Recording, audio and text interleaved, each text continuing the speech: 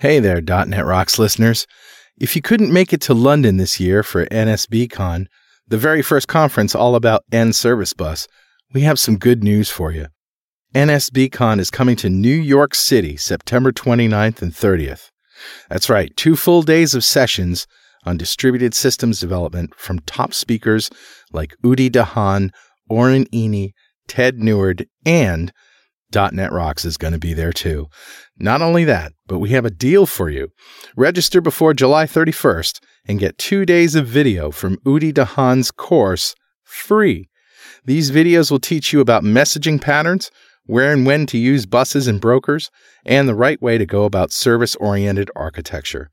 These videos usually cost over $1,000, but we oh so gently twisted Udi's arm so you, our loyal listeners, can get access to the very best, but only if you register before July 31st.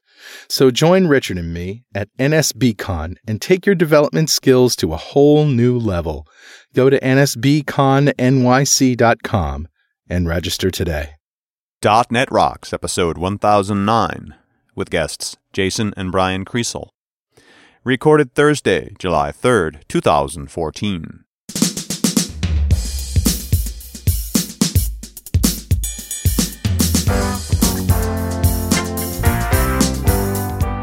Welcome back to .NET Rocks. It's Carl and Richard, and we've got some serious Amazon fire going on here in a minute. But hey, Richard, what's up with you in your world? I had a little flood.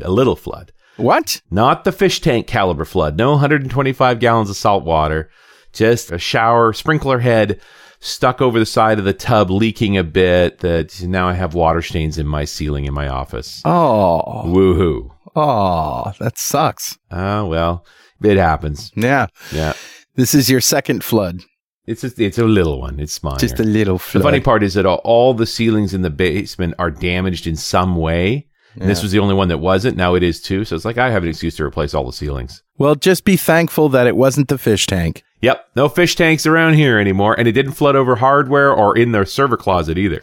I have a really cool device for Better Know framework that I think changes a few things. So roll the music. All right, buddy. What do you got? Well, go to tinyurl.com/ASUSVivo300. The 300 is the price. Asus Vivo 300. Ladies and gentlemen, I give you a $300 Windows 8 PC, and it's the size of a Mac Mini, which is twice as expensive. For $300. That's amazing. 500 gig hard drive, 4 gig RAM, Celeron CPU, dual core. Yeah, I'd want to put a SSD in it, but then I'm an SSD junkie. But think about what this is. And I don't know if I just haven't looked around and seen. I have been looking around. I haven't seen anything this cheap, this powerful in the PC world. Yeah. I've seen, a lot of Android devices that are, this big or smaller that are $199 for another $100. Sure. You get this. Now, what does that do? What does that do to the market for? Now, we're getting to this place where you don't care about the individual machine. You have lots of them. They're everywhere. Well, I'm thinking about, media PCs and all that kind of stuff and things that software that you would write for a customer that's going to attach to televisions or PCs or things like that. And it makes the platform a little more desirable when you can write it in WPF or Silverlight instead of HTML JavaScript, because you want to run on low-cost hardware. Yeah, this is pretty low-cost hardware. It's hard to argue with that. It looks basically like tablet hardware in a little chassis. Yeah. You remember those little miniature machines I used for my rollaway bag, the portable data center? Yeah, the A-Open machines. Those were $1,000 each. Yep, I know. Yeah. Yeah. And this is $300. Yeah. Nice one, dude. Thanks. Love it, love it, love it. Yeah, and so I bought one. Yeah, of course you did. And it works great. Yeah, it works awesome. And nice. I specifically bought it for that purpose. I have a client that wants some, stuff for media connected to a TV. And we were using an Android box, and I was writing stuff in JavaScript and HTML, and you know what that's like. Yep. It almost works. Sometimes it works. Took me months to get something that didn't quite work. And I rewrote it in Silverlight in about an hour. Yeah. Yeah. That's what I'm talking about. And they're much more happy. Yeah. There you go. The app does what it's supposed to do. And they're not complaining about a $1,000 PC sitting next to their TV. Right. It's just this little box. Yeah. $300 is enough. They just don't care. Yeah. Love it. All right. Who's talking to us, Richard? Grabbed a comment off of show 994, and that's the one we did with Chris Hardy, where we were talking about the latest version of Xamarin. All Which I right. thought would be quite relevant considering our conversation today. This comment comes from Dwayne Newman. He says, this was a very timely show for me. We are just moving into the mobile space and have been evaluating the different technologies out there. As a developer living primarily in the .NET space for over a decade, I've not been excited about throwing my deep platform knowledge away just to get into mobile with native apps. I've been watching this project since the MonoTouch days, and I'm very pleased with where Xamarin is headed. As a small company getting ready to develop substandard line of business type apps, we're obviously concerned about the duplicate efforts of rebuilding and rewiring what should be basic UIs for our apps. I was hoping that Xamarin was investing some effort into a unified UI model, as the Cordova-based solutions were not appealing. Does this sound familiar to you, buddy? Yeah. Of course, there are situations where you just need to do something native, but when you don't have to, it's nice to have a simple choice. Since I've spent a lot of time in XAML with WPF, I was happy to see that the Xamarin approach used XAML as a base for forms. Its ability to express your UI and bind data totally separated from your code is perfect for this kind of common UI approach. And I appreciated Carl's comments on his recent development experiences trying out Xamarin.Forms and the heads up on the pain I'm about to feel with the Android world. I wish the other players could get things as nice for developers as Microsoft does. Yeah. I've switched from iOS to WinPhone 8 last year, and I've not looked back despite missing a few apps. I've not owned an Android, but every time I've played with one, I've never been excited. I would hate to have to switch to any other phone OS at this point. So a WinPhone believer. I also wanted to say that James Montemagno's show, which was 976 from a couple of months ago, was also excellent and has helped point us in the right direction. And that's from Dwayne Newman. Dwayne. Yeah. Great comment. Yeah, and it just, I'm thinking about Xamarin on other platforms too. I keep talking about the three, but there are more. And certainly it's something to watch, is to see what else gets supported. So Dwayne, thanks so much for your comment. A .NET Rocks mug is on its way to you. And if you'd like a .NET Rocks mug, write a comment on the website at .NETRocks.com or in any of our mobile apps. We've got them for Android, iOS, Windows Phone 7 and 8, and Windows 8. And that brings us, Richard, to our guests today. Jason Kriesel is co-founder of Chopstick Software, LLC. He's worked across multiple industries spanning automotive testing, electronics manufacturing, healthcare, aerospace, and defense. He's currently an associate with the Kinney Group, that's K-I-N-I, thekinneygroup.com. He graduated from University of Michigan with a degree in computer science and engineering and an MBA from the McCombs School of Business at the University of Texas, Austin. He has experience in C, C++, .NET, and Java. Brother Brian Kriesel is the co-founder of Chopstick Software, LLC. He graduated from University of Michigan with a degree in computer engineering in 2003. He's been a .NET developer ever since .NET 1.1, currently a .NET developer and technical liaison for Hagerty Insurance Agency at Hagerty.com, Hagerty. Beyond making Android apps, Brian enjoys reading, his dog, kettle chess, poker, and good food. Welcome, guys. Hey, how's it going? Now, how's it going? That was you, Brian, right? Yeah, that was me. And Jason, hi. Hi, can you still hear me? Oh, yeah, we can hear you. Oh, great. Yep, you guys are both here through the magic of Skype. I remember back in the day, you'd have an IRC chat room and record the show live. Wow, you have been a .NET developer for a long time and a listener. I have. That's right. We did. We had an IRC chat room when we were recording the show, and that I think we gave it up because it was too distracting. There was just so many. Sometimes you had a guest, and I'm thinking of Kim Tripp, yeah, who would focus more on the chat room than the conversation. Right. It's like, hey, come back to us. But the other thing that happened is we started making a lot more shows. Yeah.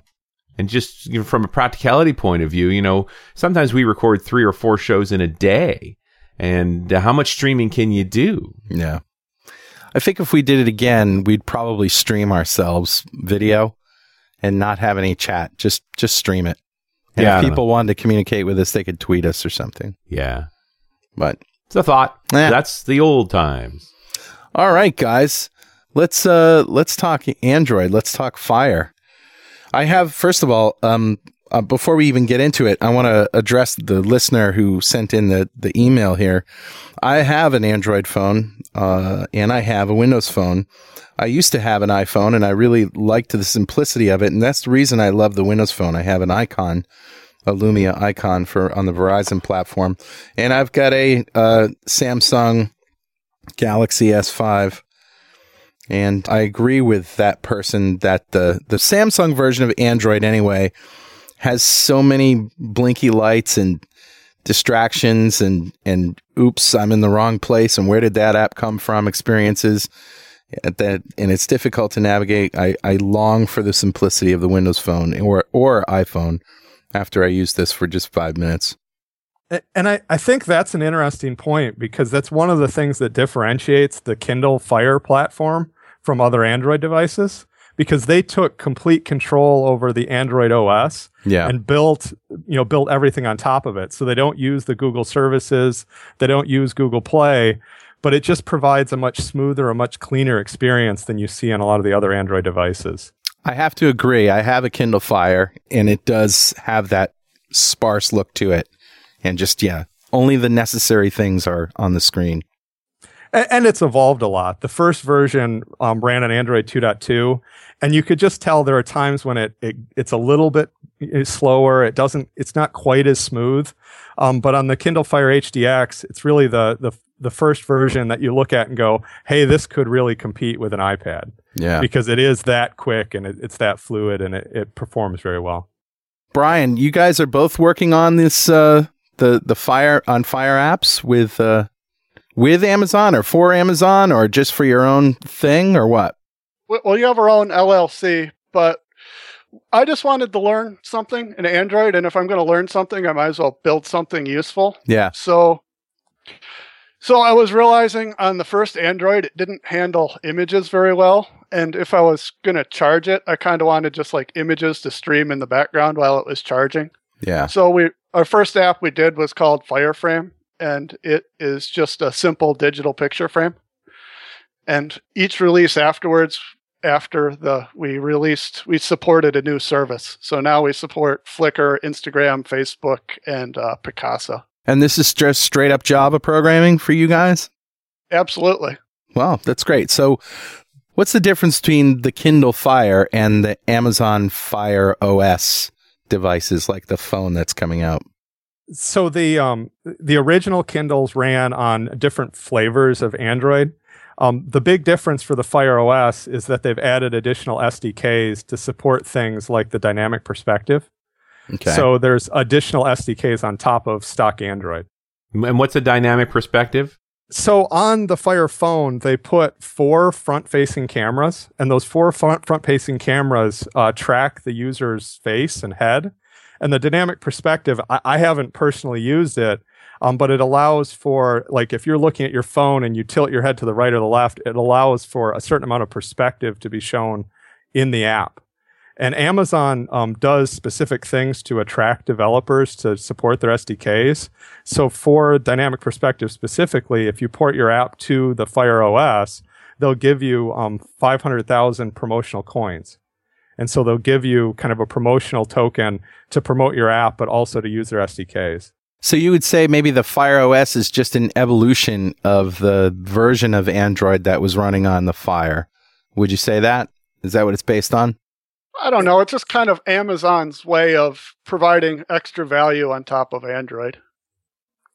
It is in fact a fork of Android. Yeah. So it really is Amazon forking Android and then adding on the necessary things that they see pertinent for their platform and for their users, so that you can get that clean experience that you get with the Kindle Fire. And obviously Amazon is adding things to hook into, their store, or adding Firefly, which is the ability to take a picture of something, similar to how lots of other platforms have apps to look up products. So you can use their camera and use Firefly to take a picture of an Xbox game and then go look it up on Amazon.com. Now, they have upgraded their versions of Android anyway. Like you said, the original version was 2, but they're currently using 4. I'm just wondering how far their fork's going to go that they may never be back onto the Android stack again. I think it's a very valid question and concern with the Amazon platform, but given how much they've invested in it, I think they're going to try to keep in lockstep with that API level. We haven't really experienced a lot of issues as a result of the Amazon fork. The bigger issues we have is just the heap size. The heap size for Android 2.2 is usually capped at 24 meg, but it's device specific. And so depending on the density of the screen, it can range from 16 meg to 48 meg. And you can imagine if you're, loading full screen images like we are in this digital slideshow, memory issues are rampant, and you have to keep track of and make sure that you're freeing everything appropriately. And in fact, one of the odd things, quirky things about Android 2.2 is that images are not allocated in the virtual machine. In the Java virtual machine, they're allocated natively. So you can actually run out of memory on your native stack and you won't get a garbage collection. Nice. That was the question I was going to ask. It's like, you're programming in Java. Aren't they supposed to manage memory for you? What's going on? Well, and I'm sure you realize this. It's really, from my perspective, I'd rather have either complete control of memory or garbage collected memory. Right. What you had in 2.2 is both. Yeah. And so you had to spend a lot of time making sure that you're handling images correctly. Ugh. And you can imagine, we heard of a talk in Boston where there was an Android developer that had about 100 slide deck of how you handle images in that version of Android, because it's tricky, right? And so I know I personally have spent a tremendous amount of time dealing with issues around either an image flickers differently than we expect, or we're using too much memory. And it's something that, was obviously something we've had to overcome. Now, we've stayed on Android 2.2 for Fireframe simply because we wanted to continue to support the original Kindle. Right. But with our we're working on a port to the Fire TV, which went remarkably well. I mean, the app basically ran when we put it on the Fire TV. Obviously, things like the UI, you're dealing with a remote versus touch, are dramatically different. But everything on the back end has worked, and we're touching up the front end for that. And so that's one of the powers of Android, is it does work on these kind of multiple devices, but you have to test it on everything. Right. Can I just reiterate something I said earlier? An app that took me months to develop, an hour in Silverlight. Done. Oh, I'm sure. It's just, we're spoiled, We're .NET developers are just spoiled. Going to completely agree. Yeah. There have been so many times we talk about missing Visual Studio. Yeah. And I know .NET developers complain. I mean, I complained about Visual Studio when I was doing a lot of .NET development, but once it's gone, you miss it. The only thing worse than Visual Studio is every other development platform. Right. So true. Oh my God. But when you're developing for Fire, what are you working in? Is it Eclipse? Yeah, we're working in Eclipse. Google did release their new IDE, but we haven't migrated over to it yet. Yeah, that's right. And supposedly it's pretty good. I mean, they meant to compete with Visual Studio in some way. I haven't seen it, of course, but I heard the specs on it, and it looked pretty good. I don't know. It's called Android Studio, and it was based off IntelliJ's IDEA Java IDE. Yeah. Yeah, and I got nothing bad to say about IntelliJ. The guys over there do good work. What are the other gotchas? I mean, this version of Android can lead to a path of destruction, but what are some other issues that you run into that you maybe didn't expect? Well, you can't compare string. Well, you have to use the equals method to compare strings in Java. If you just compare two string objects, they compare their memory locations and not the actual contents of the string. Nice. I love that. And you just summarized how many days of fussing? Yeah. Yeah. Oh man, that's a good one. How did you figure that out? I mean, like what was the manifestation of that? I don't know. You do have a debugger, and you can look at the contents of each string, and then you can step through it and say, and those aren't comparing, and you can eventually figure out why. No, I just want to know, what was the symptom your app was having that caused you to scratch your head and say, well, my code looks fine. I don't know what's going on here. And then, to be honest, I'm not sure. Yeah. But But it was probably something completely unrelated. Oh, I'm sure. Yeah. It had to do with it had to have had to do with the Google Picasa API, Brian. Well, The hours we spent trying to get that to work. No, the OAuth protocol is kind of the bane of our existence too, because each of the different, you would think that they would all be somewhat the same, but each service implements it slightly differently. Oh, yeah. Yeah, we've done a whole bunch on Run As Radio around the magic that is OAuth 2 and how frustrating it can be. And yeah, everybody's done it a little bit different. And of course, when we're doing it, you think you've done it 3 times. How hard could the 4th be, right? Now the only reason you're hanging on to 2.2 is to keep the original Fire market available to you. I just got to wonder how much simpler stuff would be if you stepped up to 4 and how much market you're giving away. Do we know how many of these devices are out there? So what's interesting about that is when we target Android 2.2, the app will run on Android 4. Right. So we'll support the original Kindle Fire. 2.2 is kind of the major release point where lots of devices start to use Android. The next level we would jump to is Android 4. Yeah. I don't know that we necessarily lose that many. We lose features. I mean, because they've been adding to the platform, continuously over the last few years. For us to move, it's actually a fairly clean migration path, because what we can do in the Amazon store is target what's called a .apk file, the application files for Android. We could target the APK files and say, this APK is for 2.2 to 3, and this APK is for 3.0 and above. Right. We've just chosen not to do that because we haven't had any features that have warranted it yet. It's just the feature set. It's not simplicity development or anything like that. Like, I got to think string compare is a little better in Android 4. Well, that's a Java feature, so you still, it's the same. Oh. Yeah. That particular issue is the same. They are coming out with a new Android runtime as part of the Android L. I'm not all that familiar with it, but the Android runtime it's basically like changing it's going from, and I'm going to butcher the name. It's Dalvik, the current one, and then they're coming out with a new one that I'm assuming will take care of things like they're not using the flyweight pattern for strings and stuff like that. So here's a question for you. You guys are obviously .NET developers for a long, long time, and then dove into Java. You know, you can write Android code, Android apps in C#. If we were going to start over again, we would totally start with Xamarin, and it just wasn't quite as baked when we started. So, that's a really good reason. You're excused.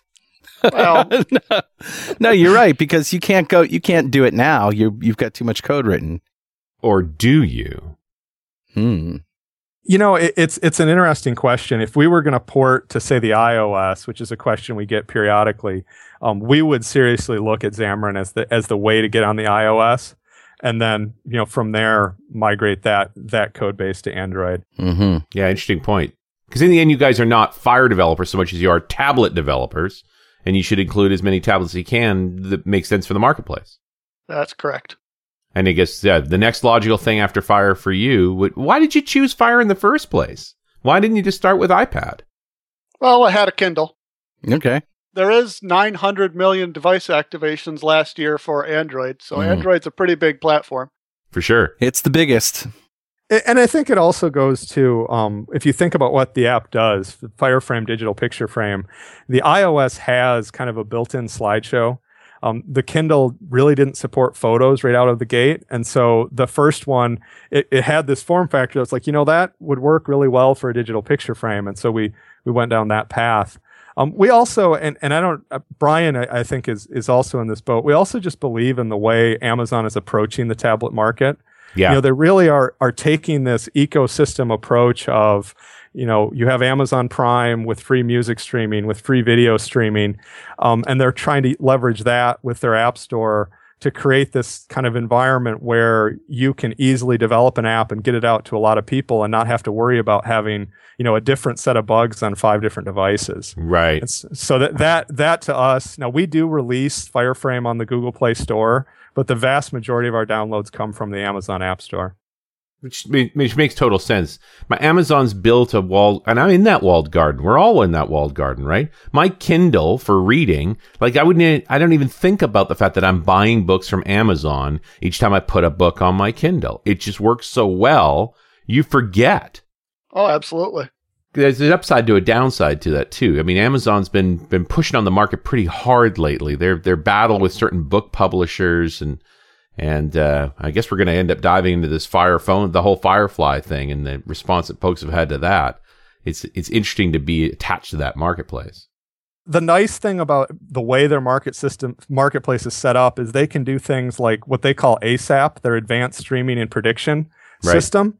And when it first came out, when I first got my Fire TV, I really just didn't expect that much from it. They kind of touted it as, hey, it's this prediction thing.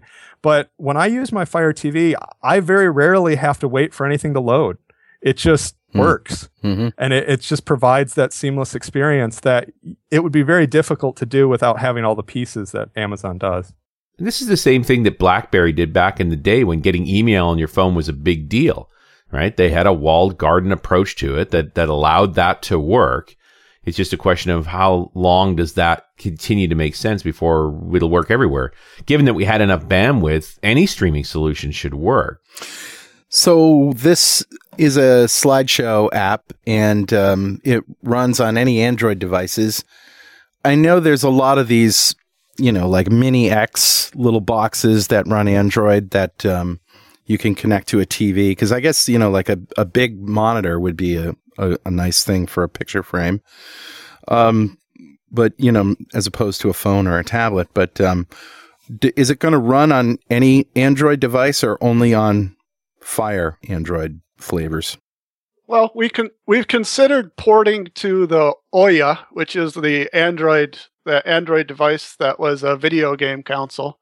And I got it up and running, and we just haven't had time to finish it yet. And we've also considered porting to the Chromecast, but the Fire TV is just been our focus at the current moment. I downloaded it and ran it on my Galaxy S5, so it runs on that phone. Well, I have an S3 and it runs pretty good on the S3. But it was built for Fire OS. That's kind of strange. Well, it's built for Android, so we have a number of devices that we test it on. Okay, so this isn't specifically targeting Fire OS. We certainly make sure it runs really well on the Fire OS, but we spend a little bit of time making sure it works for the general Android audience. The fragmentation issue with Android isn't as big as they like to make it out to be.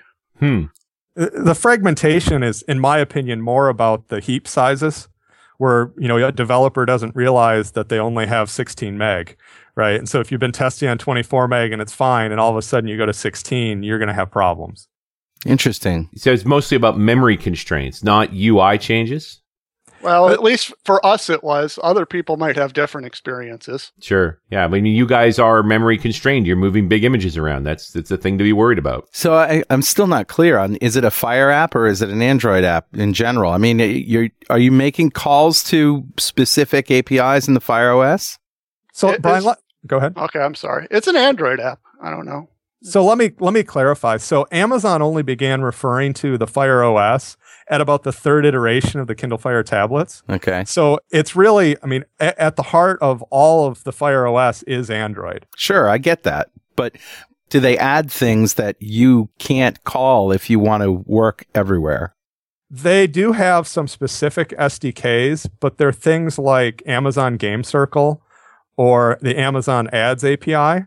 So for those things on the tablet, you can, and even those SDKs, a few of them they've allowed you to use them on any Android device. Where you get yourself in trouble is if you're supporting the Google services. So if we were using Google Maps, we wouldn't be able to release our app to the Kindle Fire. I see. That's interesting. Because up till now, the story started seeing the ladies like, if you're building for Android, you might as well also include Fire. It's a big market. Yeah. About 75% of Android apps will just work on the Fire OS. Okay. Wow. And so, they do keep things fairly close. Now, to your point, the Fire OS for the phone may be a bit different because of that dynamic perspective and Firefly there's just more APIs. So it'd be pretty easy to develop something that would only work on the Fire OS in that environment. And what's the problem with Google Maps? It's just a policy thing with Amazon? It is a policy thing with Amazon. It involves, and I'd have to get all the details. They do not offer access to the Google Play or provide Google's proprietary apps or APIs such as Google Maps or Google Cloud Messaging. And it's a licensing issue. Right. And they don't want you to pull Google Play into the Fire. Like that's the whole point, right? This is their own world and they want to keep it separate.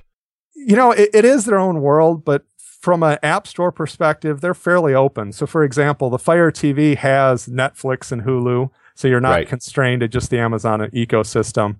But they're about selling books and music and videos. So I'm sure if you constrained on that, you'd have a problem. One of the things that we've always been a little disheartened about is we support all these photo services. We've always wanted to support the Amazon Cloud Photo, right? We're Fire Frame, we're a digital picture frame on the Kindle Fire, but their licensing won't allow us to hook into the Cloud Photo. Wow. That's interesting. Is it because they got their own app or why? They do have their own app, but I really don't think that's why. I think it's more just they didn't want to have to deal with all of the headaches around having a third-party API. Right. So, laziness on their part? We asked when they ran Fireframe as part of the Free App of the Day promotions. We asked them, is there any opportunity for us to support the Cloud Photo? And we're still waiting to hear back. Too bad. It's funny. Hey, Richard. Dude. Guess what time it is now? It must be that happy time again. You know it. Time to unzip my Firefly and deal with a leaking stream. Oh, jeez. That's not right. You got to take that back. I'll be back in a few minutes. No, it's actually time to give away a Telerik DevCraft collection to one lucky member of the .NET Rocks fan club. But before I tell you who won today, supercharge your .NET productivity with Telerik DevCraft.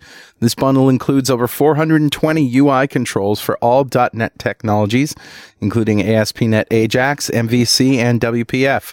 Plus, you'll also receive Kendo UI, the HTML5 JavaScript framework, productivity, reporting, and debugging tools. Telerik DevCraft comes with 3 upgrades per year and Telerik's industry-leading support. Download your free 30-day trial today at telerik.com/DNR-devcraft. All right, buddy. Who's our winner?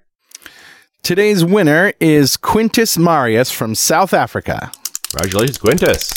Golf clap for you, sir. Quintus is very happy to have won a Telerik DevCraft collection. And if you don't know what we're doing here, go to .NETRocks.com, click on the big Get Free Stuff button, answer a few questions, and join the .NET Rocks fan club. We have thousands of members all over the world. We'd like you to join too. Every show, we give away something good, like the Telerik DevCraft collection, and every December, we give away $5,000 worth of technology that you say what you want to one lucky member picked at random. And we'd like to ask our guests, guys, if you had $5,000 to spend on technology, what would you buy, Jason? Oh, I'd have to build a autonomous quadcopter. Yeah. Yes, sir. Yeah. And I don't know, have you guys played Topgolf? Are you familiar with what Topgolf is? Nope. No. So Topgolf is it's a driving range chain here in Dallas. And they put RFID chips in all the golf balls, and then the range has targets. Nice. And so they have a game that's kind of like bowling, and you can play different Topgolf variants and hit golf balls at targets. Wow. And so one of the things I'd like to do is have an autonomous quadcopter, but go retrieve your ball, follow the balls. It'd be great. Awesome. That is awesome. Yeah, pick up that signal and follow it. That's a good one. Don't let it hit you. Well, Brian, how about you? I want a Versa laser. A Versa laser? A Versa laser. It does fancy etching and things on. It's not quite as fancy as a 3D printer, but you can print to other, like a back of an iPad or a back of a Kindle. Oh, neat. Yeah, and they're about the size of a laser printer. They're not huge devices. No, they could just plug them in just like to your computer, just like a normal printer. Kind of reminds me of those Scribe CD burners. Yeah. What are they called again? Light Scribe, I think. Yeah. Well, this is cool, right? Yeah. It's not a huge amount of power, not too big, probably a couple of bucks. But yeah, you could etch things. Just don't etch your dog. I think you'd have a hard time getting him in there. Yeah. Much less getting to hold still. Yeah, really. That's just wrong. Yeah. I take that back. Lord, I apologize. Lord, I apologize. Oh, this is cool, man. Yep. I like this. I want one. This is a gadget. I don't get surprised by gadgets very often, but there's one. All right. Should we dive into Firefly? Because there's kind of a controversy around this with the Fire Phone. Yes, we shall. And one of the big things I heard is that, the media is complaining that if you buy this thing and you use it, you're essentially just Amazon's bitch. You'll buy everything from Amazon. They'll know everything about you. And, whether that's something you worry about or not, I don't know. But from their perspective, it certainly is a brilliant move. And the gee whiz factor of this phone being able to just take a picture of something and then, say, I want it. I can imagine retail stores being a little pissed off when you walk in, look at the price of something and then take a picture of it with your phone and see that you can get it for about $20 less on Amazon and walk out of the store without buying anything. You can do that now with any of your phones. Oh, I know you can. iPhone, it's just not quite as convenient as taking a picture and getting an answer. It's interesting you bring up the controversy around it because it's one of the features when they released it that I felt was a little underwhelming. It's not something that I just look at a phone and think, boy, I have to have Firefly. How often are you really going to pull out a bunch of books and take pictures of them? Maybe I'm just the oddball in that, but I don't see myself using it that much. Well, what about that scenario, where you're looking at something that in a store or in a magazine or something that you like and are able to just pull it up on Amazon instantly, almost instantly anyway. Do you think it's going to be that fast? I mean, it seems like just a Google search would be quicker. Yeah, I don't know. I'm not sure. That's kind of where I'm at with it. Brian? I don't know. I'd rather the phone wasn't tied to AT&T, but I don't know. I've never had any real problems with that feature. So. Are we all terribly sick of the exclusive phone thing? The reason we can't get Nokia 930s right now in North America is because Verizon's got the exclusive with the icon, and so nobody else can have a phone comparable until that exclusivity thing's in. And this AT&T thing with the Fire Phone, same problem. Like, this has to stop. Well, it was enough to get me to go to the Verizon store and get a whole nother phone with a whole nother plan just so that I could have the icon. Yeah, you wanted one. I knew you wanted one. I love the phone. Yeah. You don't care about the carrier at all. No. You want the phone. And quite frankly, if I could get it without carrier service, that would be great. I would love this just as Wi-Fi. Because where I'm using it is all Wi-Fi rich, and it's all about video and camera and basically it. So did you see the controversy around the Fire TV screensaver bug that came out in the last few days? No, tell us. So they basically had an issue when you put the screensaver in mosaic mode where it didn't cache images. So then their screensaver for the Fire TV could suck up about 80 gig of data a day. Jeez. Oh, man. Yeah, and I can get you a link to it. There's a link to it on one of the UK sites. Oh, my. It's funny. It's funny when I was reading about this because I was noticing that my Fire TV wasn't turning off. So the Fire TV doesn't have an on and off button. It just goes to sleep. But there's one little light on the front. And I was noticing, boy, it's strange. It's not turning off. Normally it does. So I have to wonder if maybe I was experiencing that where I had it set mosaic mode and I was hitting AT&T for a bunch of data. But that's just kind of part of the Fire TV experience is that there isn't an on-off switch. And so you can imagine if you don't turn something off, it'll just run. And so it's one of the things that I know we're looking at with Fire Frame is we have a feature to just automatic or to set it to turn off in like an hour. But we're still looking at kind of how we're going to release the first version for whether or not we'll include like a default where maybe it turns off after 2 hours or something. I'm reading this story from the Daily Mail on this. This guy named Tyler Hayes, who's in California, was complaining that he was consuming more than 60 gigs of data a day. Wow. And then he unplugs his Fire TV and it dropped to 20 gigs a day. Okay, so 40 gigs out of one device, without a doubt, outrageous. What the hell is he doing with the other 20 gigs a day?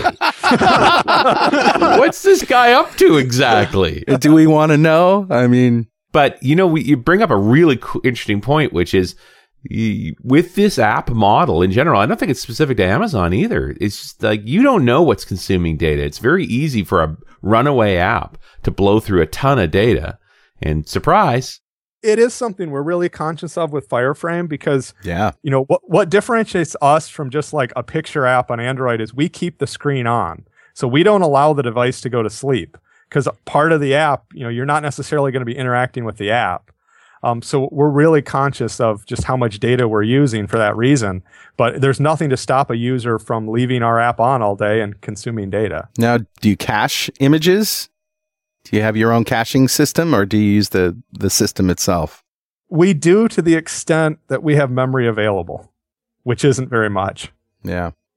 And so, for example, when we go to get the Facebook news feed, we'll cache the news feed for about 15 minutes before we go and check again. But we are going to go check again. And so one of the features we put in is something we call a one-way sync, so that if you don't have an internet connection and you're synced with, say, Flickr, you still have your images on your device because we're storing them. But the user doesn't have to do anything to switch from being connected to disconnected. So if you take your photos with you on your airplane, you can, you know, just view them and you really don't have to worry about where you're connected to. Interesting. It's cool. Yeah, it's good thinking. You know, I don't want to walk away from the whole 3D thing in the Fire Phone yet, just because there's this idea that every time you pick up your phone, it's looking back at you. Well, yeah, I had a little bit of that experience with the latest iPad. And that is, you know, as you sort of move it forward and backwards, it knows based on that, you know, its sensor that it's moving forward and backwards and sort of shifts the background, moves the background a little on you. Is that creepy? It's a little creepy. Yeah.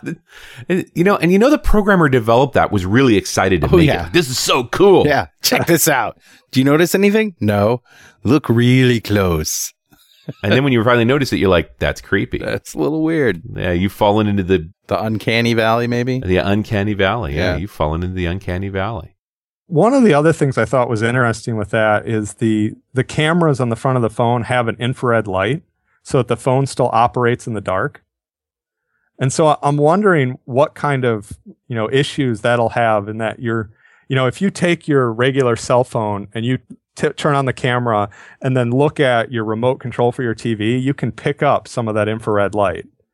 So I'm just wondering if you're looking at your Fire Phone at night and somebody else has a camera up, what they're going to see.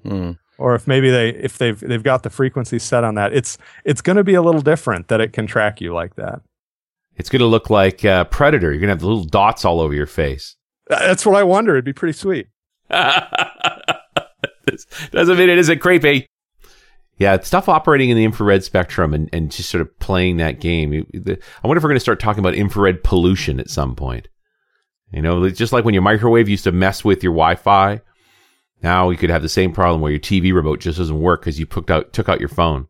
It's a strange space. I guess it's always the same issue we're going to run into, which is these technologies can be used for evil. Isn't that right? Yeah. Yeah. You can make some, given the capabilities in the Fire Phone, you can do some really awful things. Can you tell me, has there been any features that you've wanted to implement that the platform has prevented you from implementing? I think our biggest problem is time, but it's not so much that the platform has prevented us from implementing anything. We obviously could have done this a lot faster if we were on the .NET platform, but yeah, I don't know if it had been 1 hour in Silverlight, but it certainly wouldn't have been, you know, a multi-year effort like this has gone with Android.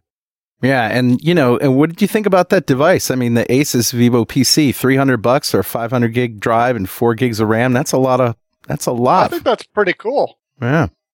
Computing, I mean, it's amazing to us. I remember when we got, a 386DX with 30 megs of hard drive space, and it was like, wow, 30 meg, how could you ever fill that up? Yeah. And now I can get a dongle with 32 gig in my pocket, you know? Yeah. It's a different world. It's a little crazy. Well, it makes you wonder when you guys start building WinPhone and tablet apps. Well, we're not opposed to it, but you just need a certain number of units to be out there. Yeah. I think that's probably the reason why there aren't more developers on those platforms, is just because there's not a lot of users. Yeah. Boy, I got my hands on one of the Surface Pro 3s. It's nice. Really? You like it? It's almost too light. Wow. Like it's uncomfortably light, spooky. Hmm. But just a little bit bigger screen, a little more character to it. If they can sell, I think I got to sell a few more of these things, and they'd be worth playing with. Hmm. So on the Surface Pros, I mean, do you ever see yourself really switching away from a laptop for a Surface Pro? No, but that's because I actually use my laptop on my lap, and that's one thing you can't do with a Pro is use it on your lap. No, I don't. I don't foresee moving to that for development or anything else, really. The thing I would like to use it for is music notation, because I would like to put it on a piano with the stylus, and get a Avid Sibelius, which is a great music app, connect it via MIDI to the piano and actually do some writing. I think that would be a great use for it. But yeah, I'm with Richard. Yeah, I think the tablets as a whole will always be a complement to the PC, where they're not going to really replace the laptops, but you're just going to have additional devices on your desk. So I know it's not unusual for me to have my computer and a tablet at my desk, just because checking email may be more efficient on the tablet while I do work on my PC or something like that. And I think we're seeing those extra screens really prop up everywhere. Sure. Plus, it's nice to get it off your email off your machine, right? Your email and your calendar, just take that off your desktop. I don't want to see that anymore over there. It's nice to put it on the table next to you. I'm also thinking in terms, we may not be all the customers, right? I think there's a certain group of folks that were buying laptops because that's all there was, who realized all they needed was a tablet. And so, but we're not those people. We were using laptops because we actually needed laptops. Yeah. So the figuring out the strata and the customer base is a really interesting part of that. And the Fire, to me, is such an interesting device. I don't particularly want to watch movies or TV that way. I got a bigger screen for that. But, it has a certain appeal. I have tablets all over my house now. It's just, they just proliferated. So in your limited time, Jason and Brian, what are you going to do next? After we ship for the Fire TV? Yeah. What's next? I don't know. We might move on to another app. It's hard to say. We talked about doing an RPG task list app, which sounds a little bit ambitious, but a role-playing game task list? Yeah, you combine the role-playing game with a task list. All right, that's funny. That is kind of funny. Now I'm thinking about it like that's the best idea I've ever heard, actually. I'm enjoying that a lot. You could get experience for doing things. I don't know. Do you have to do a damage roll when you don't make your deadline? There's been other apps that have tried it, but none of them have gotten it quite right yet. That's awesome. That's pretty cool. All right, guys. So we're coming down to the end of it here. Is there anything we missed or that we didn't cover? I would like to add that 80% of apps, or when people search for apps, they're searching for what the app does. So to make sure that when you make an app, make sure that you include what your app does in the title or the description, or because if they don't search for you, if they search for what your app does and you don't come up near the top, your app's just gonna sit there. Yep. Well said. Good thought. Jason, Brian, thank you very much. Oh, thanks for having us. Thanks for having us. Absolutely. And good luck in the future. And we'll see you next time, dear listener, on .NET Rocks.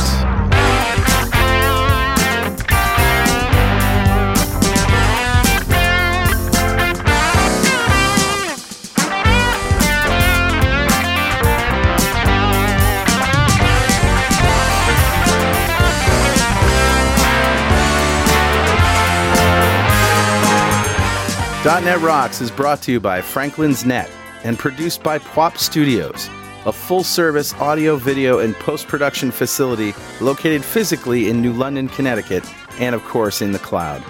Online at pwop.com.